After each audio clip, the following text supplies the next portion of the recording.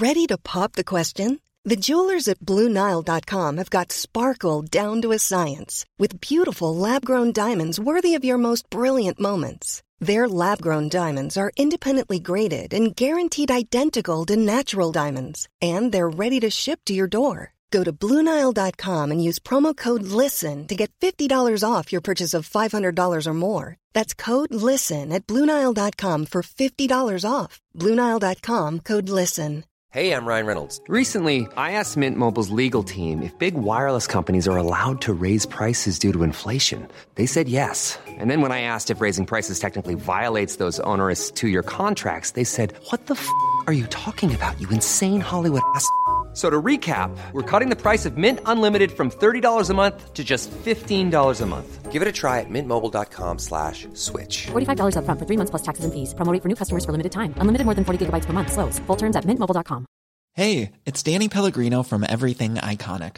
Ready to upgrade your style game without blowing your budget? Check out Quince. They've got all the good stuff, shirts and polos, activewear, and fine leather goods, all at 50 to 80% less than other high-end brands. And the best part? They're all about safe, ethical, and responsible manufacturing. Get that luxury vibe without the luxury price tag. Hit up quince.com/upgrade for free shipping and 365-day returns on your next order. That's quince.com/upgrade.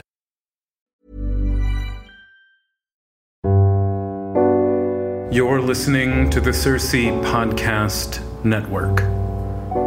I'm Joshua Gibbs, and this is Proverbial, the podcast where we explore the wisdom of the ages as it comes to us in Proverbs, by which I mean wise sayings a man may live by if he's not so arrogant as to think himself special. Episode 35, A Full Life. Today's proverb comes from Solomon. I'll read it twice. There is an appointed time for everything, and there is a time for every event under heaven. A time to give birth and a time to die. A time to plant and a time to uproot what is planted. A time to kill and a time to heal. A time to tear down and a time to build up. A time to weep and a time to laugh. A time to mourn and a time to dance. A time to throw stones and a time to gather stones. A time to embrace and a time to shun embracing. A time to search and a time to give up as lost. A time to keep and a time to throw away. A time to tear apart and a time to sew together. A time to be silent and a time to speak.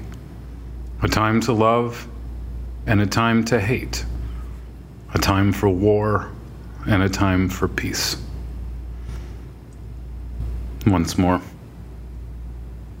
There is an appointed time for everything, and there is a time for every event under heaven.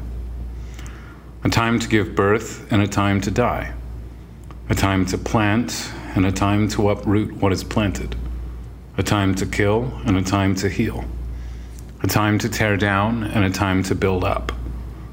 A time to weep and a time to laugh. A time to mourn and a time to dance. A time to throw stones and a time to gather stones. A time to embrace and a time to shun embracing. A time to search and a time to give up as lost. A time to keep and a time to throw away. A time to tear apart and a time to sew together. A time to be silent and a time to speak. A time to love and a time to hate. A time for war and a time for peace. This is a proverb, a long one. It's a proverb that many people know of, but do not know. We know the expression, a time to kill, probably because it's a John Grisham novel, and a John Grisham novel that was turned into a movie. And we might know a few of the other times that are listed in Solomon's catalog of times. We know there's a long list somewhere. Most people do. They're familiar with a song by the Byrds, I think. And if we thought about it for a moment, even if we're not familiar with this passage, we might assume that there's some prefatory comment that leads into this long list of times. But most people are probably not sure what that prefatory comment is. Solomon's catalog of times is described as a summary of, quote, every event under heaven. And as is common in the book of Ecclesiastes, which is where the proverb comes from, when Solomon speaks of that which goes on under heaven, he means the earth. He means the kind of closed system that all things on earth must abide by. And given how much Solomon informs my thought and how much of this show is really based on Ecclesiastes and my love of Ecclesiastes, I think I've mentioned before that Solomon's depiction of life under the sun, under heaven or under the sun,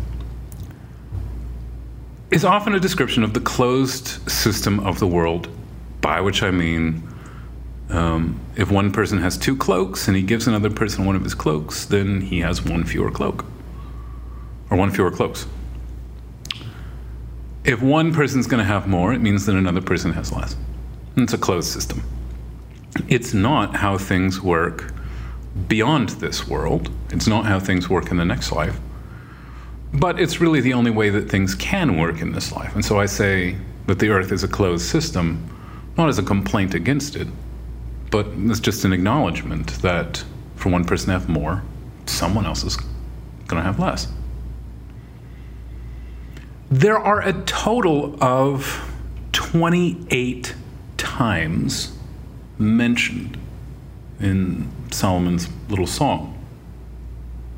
28 is an interesting number for anyone out there who is familiar with Bullinger's numbers in Scripture. Maybe you haven't read Bullinger's numbers in Scripture, but if you have maybe a Geneva Study Bible, there should be a little index in the back which lists all of Bullinger's significant numbers in Scripture. I like Bullinger. Bullinger was one of the first symbolic interpreters of Scripture I ever encountered. Back when I was 17 or 18, flipping through the back of my Geneva Study Bible and encountering this long list of numbers and what their figurative meaning was. I like Bullinger. I think he's wrong on a few things, though. So Solomon lists 28 times. Now, I did learn this from Bullinger. 28 can be looked at, of course, a few different ways if we're interpreting it in a way that the Jews would have looked at it. It's 7 times 4. And Bullinger states that 7 is the number of completion, or it's the number of finitude, I guess we could say. Either way, it's the number of finality or the number of completion. But we have 7 sets of 4, and I think that, I don't know that Bullinger names 4. I think that Bullinger names 4 as the number of natural ordinances. I could be wrong there. I think 4 is best understood as the number of the earth. And I've written quite a bit for Circe about this before. So many things pertaining to the earth come in sets of 4. 4 cardinal directions, 4 seasons, the 4 contraries within medieval thought, the 4 elements. Scripture commonly speaks of the earth as having corners, like a square, 4 corners. The medievals believed that the square was the shape of mankind, that the square was the shape that most closely approximated mankind, because it's as high from top to bottom as it is from side to side, like a man who spreads out his arms from one fingertip to another is the same distances from head to toe.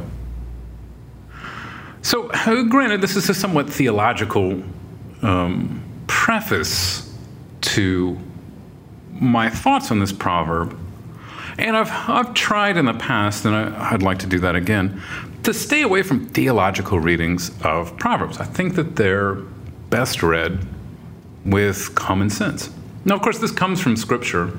It's Solomon, maybe it's Solomon in a slightly more theological mood, I think, in this chapter 3 of Ecclesiastes. So what he's provided here is this description of the earth. This is life. This is life on earth.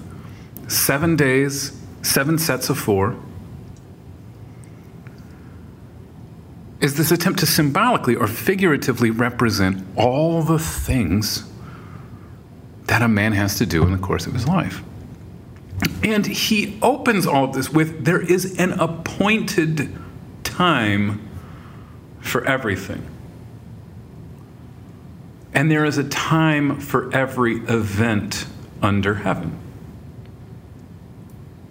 Now, it's fascinating that he prefaces his description of life on earth with this. It's all about times. I think the authors of Scripture talking about times, I want to go back to Genesis 1, which is the first description of times. Back in Genesis 1, and God said, "Let there be lights in the vault of the sky to separate the day from the night, and let them serve as signs to mark sacred times and days and years." That's fascinating. For whatever reason, I find myself coming back to this verse right here often in my teaching here, especially when I'm teaching medieval literature. So there's this connection between heaven and earth that's proposed by Moses right at the beginning of the Scripture, that there are lights in the vault of the sky, separate day from night, and they serve as signs to mark sacred times, or symbols of sacred times. And there we have this fascinating connection between heaven and earth, that the stars determine the times. I think other translations, this is NIV, say seasons, to mark seasons and days and years. So we consider the heavens, and the heavens have some role in appropriating what we ought to be doing. Now, from a purely agrarian standpoint, I suppose it makes a very certain kind of sense that, the harvesting season and the sowing season and so forth are all betokened by the appearance of certain, or the appearance and position of certain zodiological signs in the heavens. But there's this connection of earth to heaven by way of the concept of times. That times on earth are determined and governed by the stars. The stars let us know what the times are. And so going back to Ecclesiastes here, there's an appointed time for everything, and there's a time for every event under heaven. But he begins this by saying that it's appointed. So the times under heaven are appointed by what goes on above heaven, or in God's heaven, or over the sun. We live under the sun, God lives over the sun. And that which goes on down here is revealed to us in the heavens, but determined by one who is over the heavens. So, still kind of in the realm of prefatory comments here. The long list, the 28 times that follow, are a description of all those things that a man has to do while he's alive. There is apparently within the divine mind a sort of definitive full life, that a full life is comprised of all of these times, or if you want to live a full life, you must submit yourself to all of these times that are appointed in heaven. So I might even want to look at this as a list of things to do. Now, you can't exactly look at this passage that way, because when we think of a list, we often think of when I have a list of things to do, you can kind of do them in whatever order you want to do. Within reason. If you got to clean the house, you got to go to the grocery store, doesn't really matter which one you do first. And so Solomon's catalog of times is not exactly just a list of things to do. It's a list of things that God wants you to go through before you leave the earth. Like before you escape life under heaven and go to live over heaven, there are some things that everybody needs to do. You don't get to determine your whole life. It's appointed unto every man to die once and then the judgment. I forget where that comes from. Probably Paul. But apparently there are other things that are appointed as well. It's appointed unto every man to die once, but that's not the only thing that's appointed. Now, granted, if you view God as exhaustively sovereign, then you view everything that happens in life as appointed. And what I'm saying is not meant to defy that. Rather, what Solomon proposes is this list of things that everybody has to do. So you might have some specific appointment of God. God might have some special thing, some unusual thing lined up for you to do. But no matter who you are, butcher, baker, candlestick maker, U.S. senator, models, and everything in between, God has set up these things for you to do. Time to give birth and a time to die. Now, of course, there's a literal way of reading all of these things. And when the literal way breaks down, we have to look at a figurative way, right? So a time to plant and a time to uproot what is planted could mean a lot of different things. Now, for the farmer, it can be taken at face value.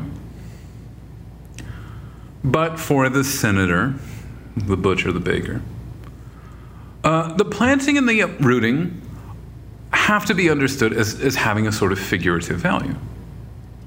That there's a time to do things and then a time to undo them later. Maybe one of the points of like the kind of back and forth here, a time to give birth and a time to die, time to kill and a time to heal.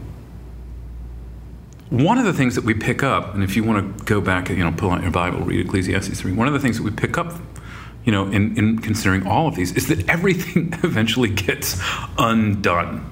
There's no permanence. A time to mourn and a time to dance. A time to weep and a time to laugh. A time to tear down and a time to build up. Virtually everything that's done in life is going to be undone later. And there's a really good chance that you're going to be the one who's undoing it. There are a great many projects that you undertake that, given long enough, you're attempting to undo. Anybody out there who's ever tried to lose weight is trying to undo something that they enjoy doing? Anybody trying to quit smoking is trying to undo something they spent years doing. And in some sense, by the time you hit the age of 15, the pursuit of virtue simply means undoing what you've done. As a teacher of virtue, my work is remedial. A couple years ago, I had one of the youngest classes I've ever taught. It was a 7th grade Bible class. At the beginning of the year, at the beginning of the 7th grade year, you're basically still a 6th grader. at the beginning of 7th grade year, there was a lot of 12-year-olds in the class. There were probably some in that class who didn't know what sex was. And I found that having acclimatized myself to teaching virtue to teenagers, I had a very difficult time talking to these 7th grade boys because there was no remedial work to do. I mean, they had just barely come to the age of accountability. I believe in that, by the way. They had just taken possession of their spirits. They'd just been given over the keys to their own souls. And so there wasn't a whole lot of remedial work to do. One of the things you learn from Ecclesiastes 3, today's proverb, is that much of life is undoing what you've already done. And that's kind of bleak sounding. And that's not the only way of reading these proverbs. I want to treat this whole thing as one proverb, although I suppose you could read it as a sequence of proverbs. I was minded to do this proverb for the show on a train trip I took recently. I took a train trip down to Miami to give some lectures at a school down there. Took the train, on the train alone. And on the train, I did what everybody does. So I downloaded some movies to watch on my phone. And while I was on the train, I was remembering at a certain point, it was a long train ride. It was like 24 hours to get from Richmond to Miami on a train. And I got some work done. But maybe, I did a little work as soon as I got on that train. And I worked for like 3 or 4 hours. And then I was like, I'm going to reward myself with a movie. And I watched a movie, and I watched another one. And then I watched another one. And I think that, at a certain point in the trip on the way down, I had been looking at my phone for 8 hours straight. And I was remembering a series of train trips that I took back and forth between Spokane, Washington, and Chicago, Illinois. I lived in Chicago for a brief period of time, about 15, 16 years ago. And I moved to Chicago, Illinois to live with a friend in Blue Island, Chicago, a little neighborhood in Chicago. And I would travel back and forth between my parents' home in Coeur d'Alene. Spokane, Washington was the train stop. And it was long. I think it was probably 40 hours on the train. But, that was a time in my life when I had no laptop and no movies to watch. And so I spent, that whole 40 hours listening to music and just staring out the window. Watching Montana go by. Watching North Dakota go by. When you have 40 hours to think, it's amazing how diverse and varied your thoughts are. You have 40 hours to think. Does anyone have 40 hours to think anymore? At that time in my life, I was not a big reader. I may have read a little bit, not a lot. It was a long time to think. And when you've got that much time to think, your thoughts vary. My thoughts were sometimes morose. I was, at that time, in a somewhat tenuous relationship with a woman who would go on to become my wife. But it was kind of shaky at that point. And when you're in your mid-20s and you're in a shaky relationship with someone and you've got 40 hours to think, your thoughts are all over the place. I was morose at times. I was hopeful at times. I was trying to distract myself from my fears part of the time. I was thinking of short stories I wanted to write. That was a time in my life when I wrote a lot of short fiction. Jot down a few ideas.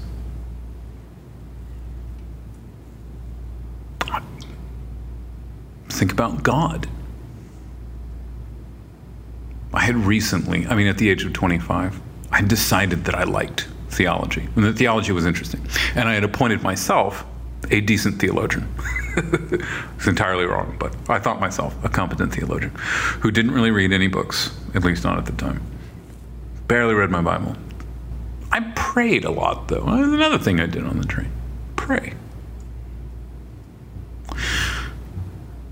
So, with 40 hours, if I, go through this list again, a time to give birth and a time to die, a time to plant and a time to uproot what is planted, a time to kill and a time to heal.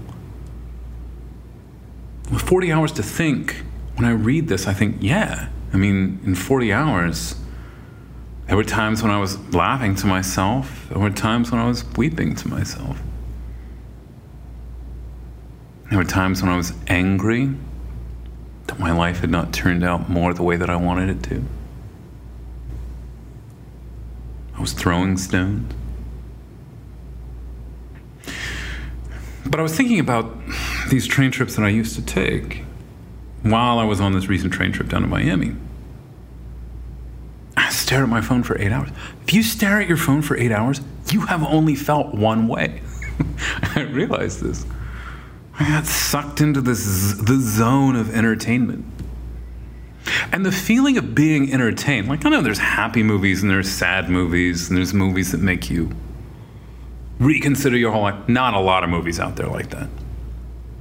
The feeling of being entertained is this kind of static feeling. Even the word amusement means unthinking, right? To muse over something is to think. Amusement, amusement, A is negative, to negate the musing.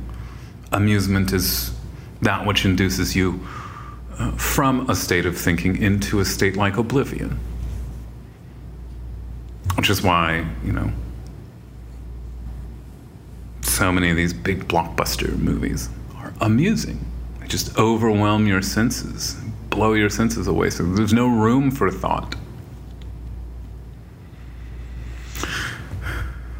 So what I realized was after, staring at my phone for 8 hours, I realized how stripped back and laid bare and just kind of dull my phone was making my trip. That the world without the phone, the world that I recalled from my 20s, when I was an idiot, I still had more room and more time to think in my 20s and did more productive thought in my 20s because I didn't have a phone distracting me from the diversity of my own thought. Now, the diversity of my own thought, I simply mean reflections on a diverse life. And I think that this is one of those things that technology tends to do. It's that technology, and just modern technology in particular, tends to streamline life and to just shave off all of the profound diversity that God has appointed for every life. So God has appointed a time for everything. Give birth and die, plant and uproot, kill and heal. But you can resist that. The fact that God has appointed it doesn't mean you can't fight God tooth and nail to live as boring a life as possible. Because not everybody responds to the times that God appoints. The appointed time is the time where God calls you to do something. And everybody knows this. Everybody's had that experience where you're at work and you see something unjust happening And you're like, I should say something. This is the time to throw stones. That's it. It's true. When you see something unjust happening to people you work with, when you've all seen it before. Some way, somehow. And you realize it. This is the time. This is the time to uproot this injustice. But there's nothing that's forcing you to do it. You recognize that the time has come, but you can fight it. You can fight all the interesting things that God sets up for everyone to do in the course of their life. It's important in the course of a human life that everybody gets to experience the time to kill and the time to heal and the time to weep and the time to laugh. Because God is revealing himself in all of these things. But you can fight it. You can resist it. And maybe this is my realization. It's that when I'm stuck in front of a computer for hours, I don't mean writing. When I'm stuck in front of a screen for hours, I feel as though I am resisting the vast cornucopia of times that God wants me to live through, to endure, to suffer from, to enjoy. And the screen is a sort of oblivion that takes us out of this diverse world, this world under heaven, and puts us not above heaven, but under the earth.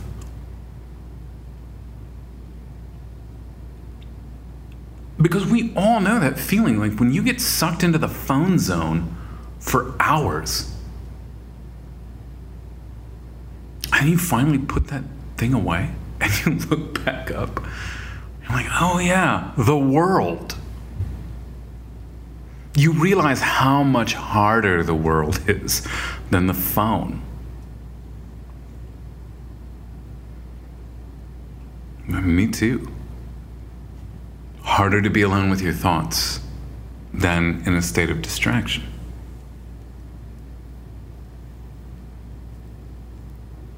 But I want to remember this. I remember these. This is the value of these proverbs. When I get caught up in amusement, I want to remember that God has set up this better life for me. And when I say better life, I don't mean more pleasant. Because it's no fun. No one wants the time to die to come, but it's coming. It's appointed. The same is true of the time to kill and tear down and weep and mourn and throw stones. But God has appointed these times because there's something good in them. Because he makes himself known to us in these times that he set up. That's why he set up the times. He appoints these times so that we can escape life under heaven.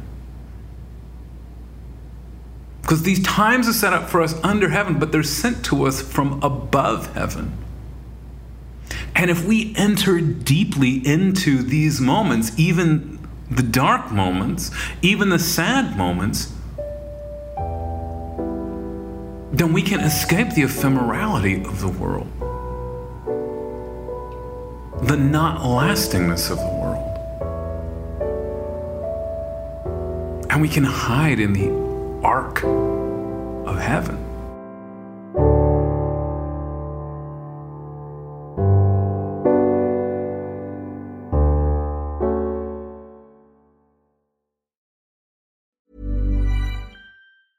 Hey, it's Paige DeSorbo from Giggly Squad. High quality fashion without the price tag. Say hello to Quince. I'm snagging high-end essentials like cozy cashmere sweaters, sleek leather jackets, fine jewelry, and so much more. With Quince being 50 to 80% less than similar brands.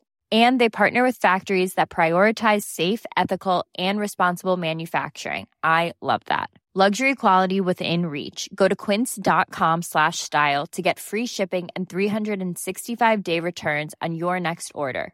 Quince.com/style. Hi, I'm Daniel, founder of Pretty Litter. Did you know cats tend to hide symptoms of sickness and pain? I learned this the hard way after losing my cat, Gingy. So I created Pretty Litter, a health monitoring litter that helps detect early signs of illness by changing colors, saving you money and potentially your cat's life. Pretty Litter is veterinarian developed, and it's the easiest way to keep tabs on your fur baby's health right at home. Go to prettylitter.com and use code ACAST for 20% off your first order and a free cat toy. Terms and conditions apply. See site for details.